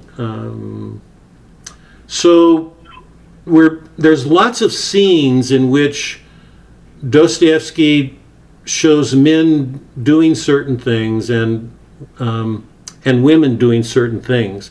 Anybody who wants to add any other examples, go ahead. But my basic question is, what is Dostoevsky's view? How does he render the Russian man, the Russian male, and the Russian woman?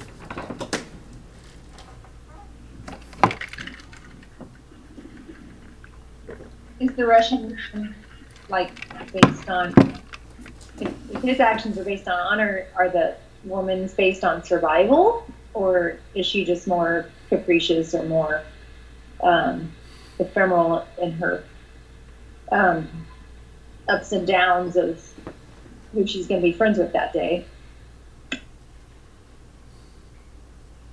Anybody else? Jeannie, don't disappear on us here. We need you right now. Anybody else? Anybody? Francis.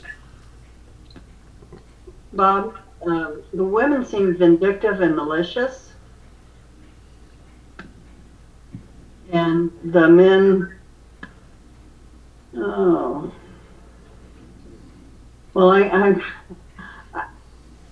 I can't say they seem honorable, because in so many instances they weren't honorable. So I'm not quite sure what to say in regards to that. But they think they are, right? Well, yeah, but I don't know that the women think they're vindictive and manipulative either.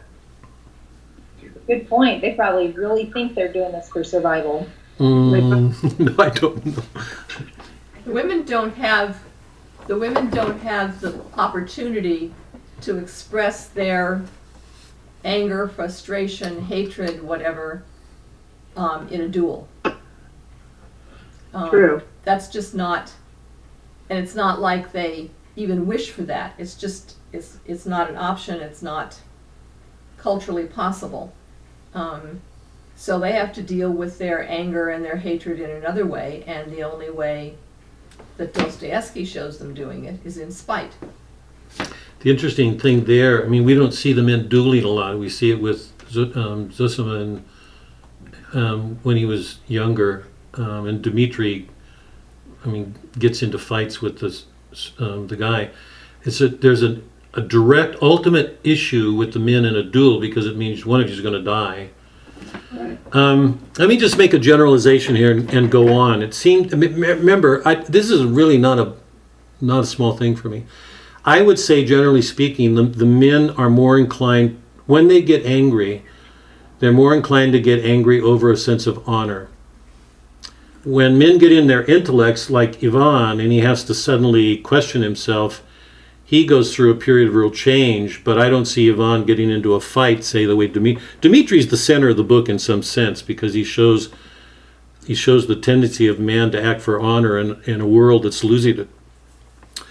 Ivan belongs to a modern world that's based on the intellect, and he's losing it. But I'd say, generally speaking, the men are given more inclined to a sense of honor and shame if they don't live up to it. When when whatever's going on with women to press them in whatever it is they want, or are threatened with loss, they're going to lose something they want, like Katrina with Dmitri, or Ivan, or Grushenka, Dmitri, they're more inclined to be spiteful. You use the word vicious and emotion. Their anger is more inclined to be indirect. And when it gets open, it can get mean, as it does between Grushenka and Katrina. Let me leave it at there, even if there's a difference, because I want to get to Portia. For this reason, it seems to me when you look at the human soul for Dostoevsky, people are far, and it goes to this earlier question, Fred, so I want to hear your mind on it, or everybody's, but in the West, if you know anything about Shakespeare's comedies, and we read Chaucer, we went through this, that men by and large in Chaucer are, I call them scumbags. I mean, they're not very honorable men.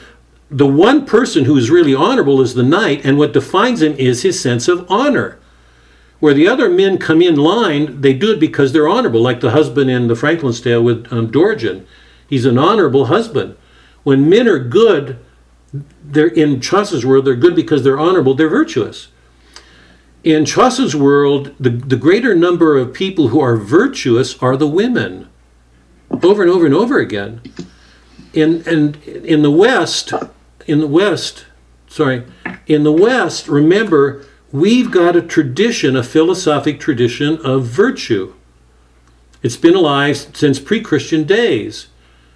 And Mary is the image of virtue in Christianity. And the principal virtue of Mary is obedience. She conforms to, she has faith in a higher power. It goes back to the observation I was making a minute ago, where in Dostoevsky's courtroom, or in the modern courtroom in America, there's no sense that there is a real that we have to conform to. That's not true for Mary. For Mary, there was. She gave her obedience, her will, to something greater than herself. It made her good. She was obedient with Joseph. In that passage where they come to get Christ and they take Christ away, the description is, this is God. We're talking about God. The description is, and he went home with his parents and obeyed them. That's God obeying humans. So obedience is not a small thing in the West. And one of the major instruments of that obedience is woman. So the image of womanhood in the West is radically different from what it is in the East. We can't talk about wisdom in the ancient world without identifying it with woman. Athena is the goddess of wisdom. It's the woman who's the wise, the carrier of wisdom. Mary's described as wisdom herself. She is the apostle of the apostles. The men in their egos get carried away. They want to do whatever they want to do. So if you look at Shakespeare's plays, if you know anything about his plays, almost every one of the comedies has as its central figure a woman. And every woman is in a different regime, a different problem, a different manner, and yet every one of them shows a wisdom that the men don't know. We've seen Portia together. We did Portia with Merchant of Venice, and I think we did All's Well. And if you look at Helena, she's an extraordinary woman. She fulfills all those conditions, and she does it in love. She's not obdurate, she's not stubborn, she's not mean, she doesn't feel sorry for herself because things are asked of her. She's obedient. She meets all those conditions in love. She's perfectly obedient. So there's this tradition in the West running from pre-Christian times with Athena. In the Old Testament, wisdom is likened to a feminine figure. Because men are too given to power, and wisdom is fragile. It's threatened. Because men in their power, or even more and more modern women, want to abuse it. They want to take that power and use it for themselves. So in the West, we have this strong tradition of equality running through women. If you look at Dostoevsky, all the women are spiteful. We do not see a woman get close to what Portia does in Merchant of Venice. Not close. Not close. The women in Dostoevsky's world are stuck in their passions. Reason is not active. It goes to my point, Fred, that people use reason all the time in Dostoevsky. It's not like it's not there. It is. But there's a lack of a sense of a virtue, that is, to me it's Platonic, that there's a lack of a sense that virtue is possible in the natural world. In the natural world. And that's one of the things that has distinguished the West from the East all along. The tradition of virtue, of philosophy, the presence of philosophy in the natural order. So let me ask it another way. If you get to the courtroom, let's take two courtroom scenes, put them next to each other. What happens in Merchant of Venice to make it possible for justice to be actually realized there when it's not in Brothers? Is everybody following that? We come out of Merchant of Venice realizing that a justice has been done. We come out of Brothers aware that justice has not been done. Dmitri is going to go to Serbia. He's going to serve. We know that he's going to escape. Siberia. But the court missed it. They didn't attain justice. So my question is, what's going on in the courtroom in Merchant of Venice that makes it different from what goes on in the courtroom in Russia? What's the difference between those two worlds? Well, Bob, in my mind, there's an intellectual honesty in Portia that takes place in the Merchant of Venice that is absence of the Brothers Karamazov. Now, whether that's the love component that Christ bring, I don't really know how to put a terminology on it, but there is a willingness basically to open one's mind to the opposition's position, to an understanding of what is really at stake, and making it, and trying to find a judgment based on that, which, is absent today that we used to see in the past. There's in the court, which I see a lot of what's going on today, is people are just running off with whatever fixation they have on what they think justice is. Yep. And in Portia's case, there was an intellectual capacity to ferret out what real justice was, not what everybody thought it was, but what it really was. Yeah. And what you call that, I'm not really sure anymore. But to me, that's the part that was present in the Merchant of Venice, and it's absent a lot in what we see going on today. Yeah. Let me try to answer that. And I would really encourage all of you to get a copy of Aristotle's Nicomachean Ethics. It was Portia's Bible. If you read the section on deliberative justice, there's different forms of, what's the punitive it's called, what? C.S. Lewis made the defense of it. But anyway, if you read the section on deliberative justice, you said, I don't know what it's called. Shakespeare would have called it, Plato would have called it, Aristotle would have called it the mean. What Portia's facing is when you've got two opposite positions in a courtroom, you have to find the truth as it lies somewhere between. And what Shakespeare makes clear in that play is that she finds it. Irrespective, independent of any love she feels for her husband, or she's got to step outside of her attachments to her husband or anything. She's got to be just to the Christians and the Jew when they're both making claims that are going to be destructive if either one of them wins. She's got to find that mean between those two extremes.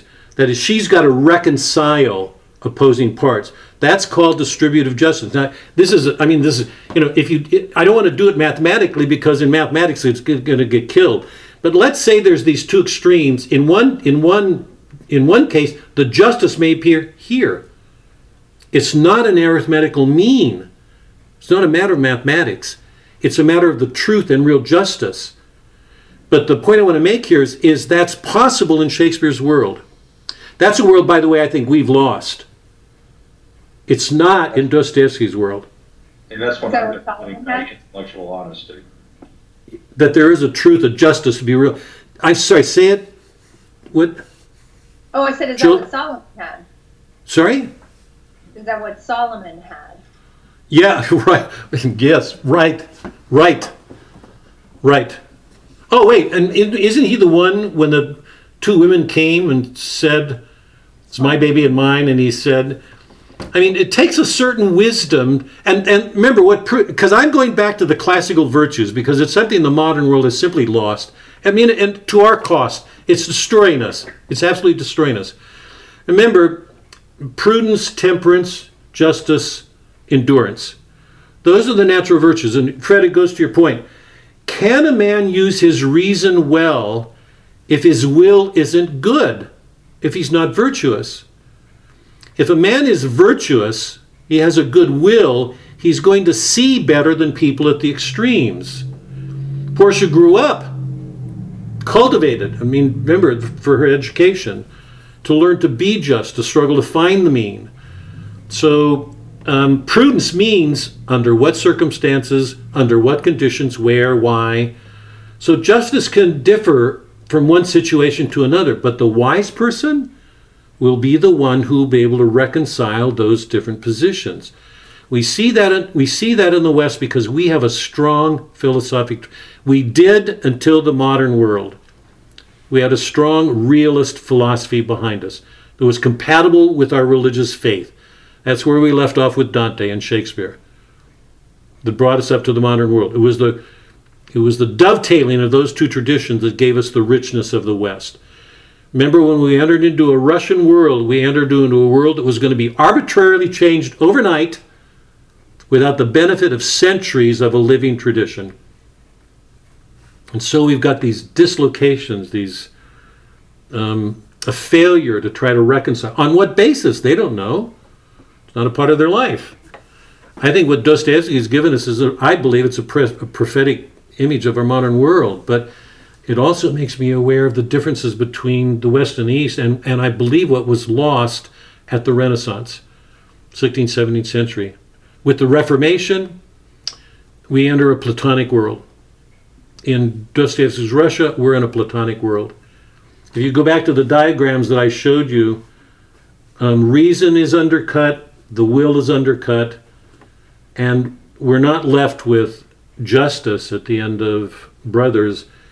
We're left with Dmitri wanted to suffer, planning to escape, but a legal system that's a travesty. It's a travesty. We've entered the modern world, and when I read Dostoevsky and I think about our own world in America today, it's there are just so many similarities. Anyway, my last question, just very briefly, we've got 1 minute. The end was a great appeal to memory. What does that mean? We've talked about this before, this theme of anamnesis, wanting to recall. We did it through the Divine Comedy, to recover what was lost, to go back in the past. Remember, Dante has to, Boethius, there it is again, lady philosophy. It's not a man, it's a woman. Lady philosophy. The image of wisdom in the West is feminine. Lady philosophy says you have to go back to beginnings and you have to see your ends. Anamnesis means forgetting, recovering memory. This book ends not in the present.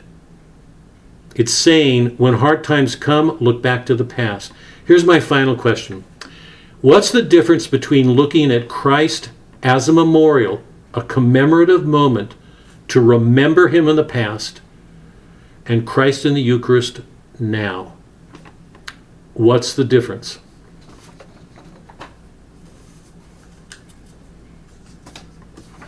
Because both have an anamnesis aspect. What's the difference?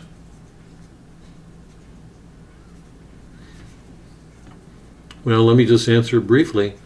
They're both commemorative. They both look back to the past.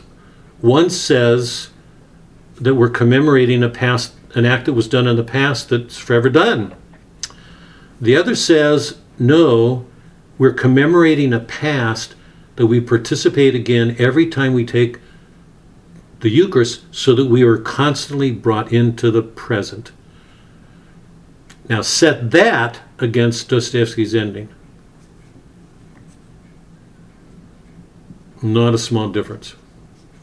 Is everybody following, or is that too abstract? I've been saying from the beginning, particularly with the Odyssey, with T.S. Eliot, not before, not after, that the great call of Christianity is to not get buried in the past and not let the past take us over, or to escape the present by wishing for things. It's to always live. Remember the lines in Murder in the Cathedral? The day, the day, the day, the day. Remember? Are we in the day today in the way that Christ has called us? Not living in our past, not living in a not yet. Are we here with God in the present moment?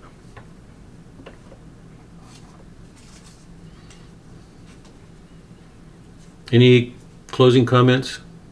Any last thoughts before we leave? That was a hopeful conclusion. Yeah, it was.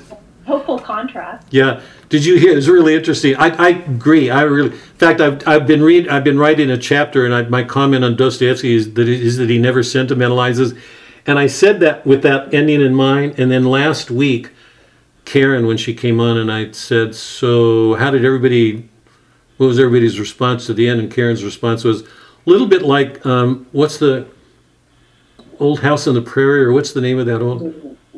What is it?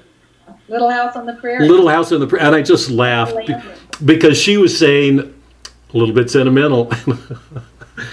I think it is. To me, it gives away those, I don't know what to call them, those weak spots in Dostoevsky.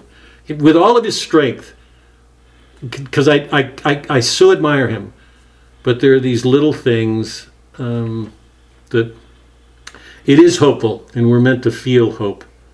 Bob? Yes?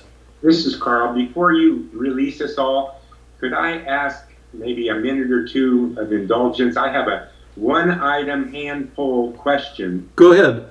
It's a technical one. Yeah.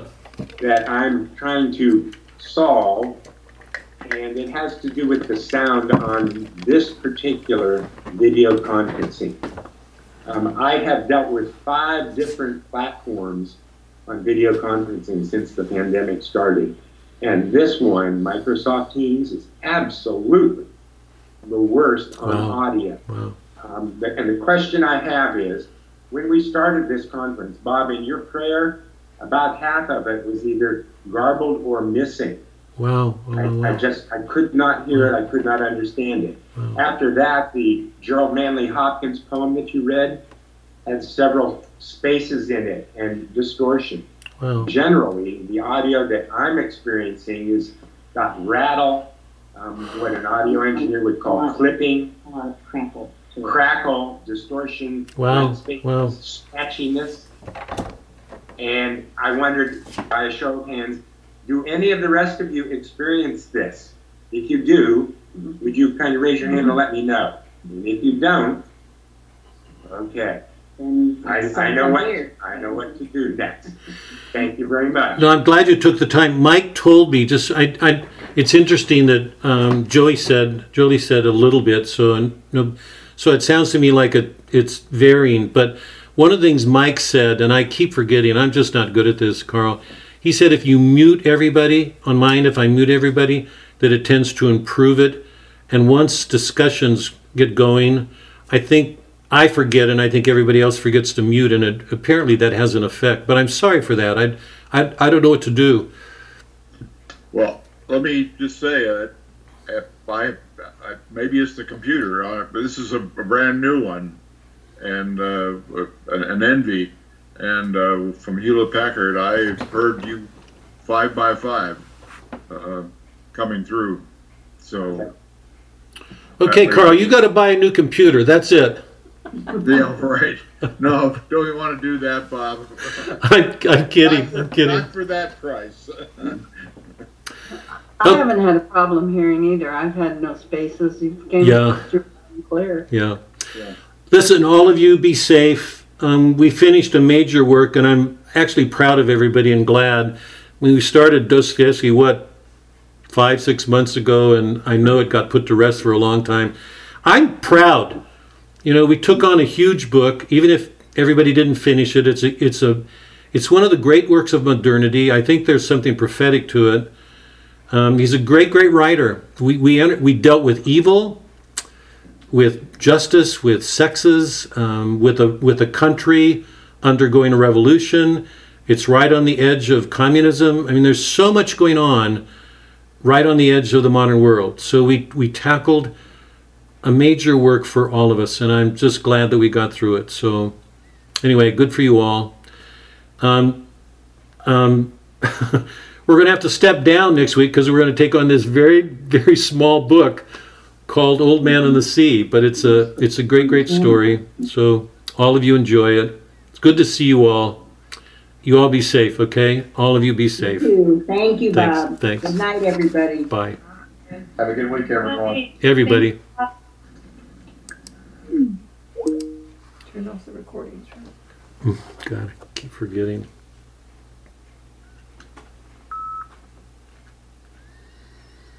Oh. You disappeared a couple of times, did you?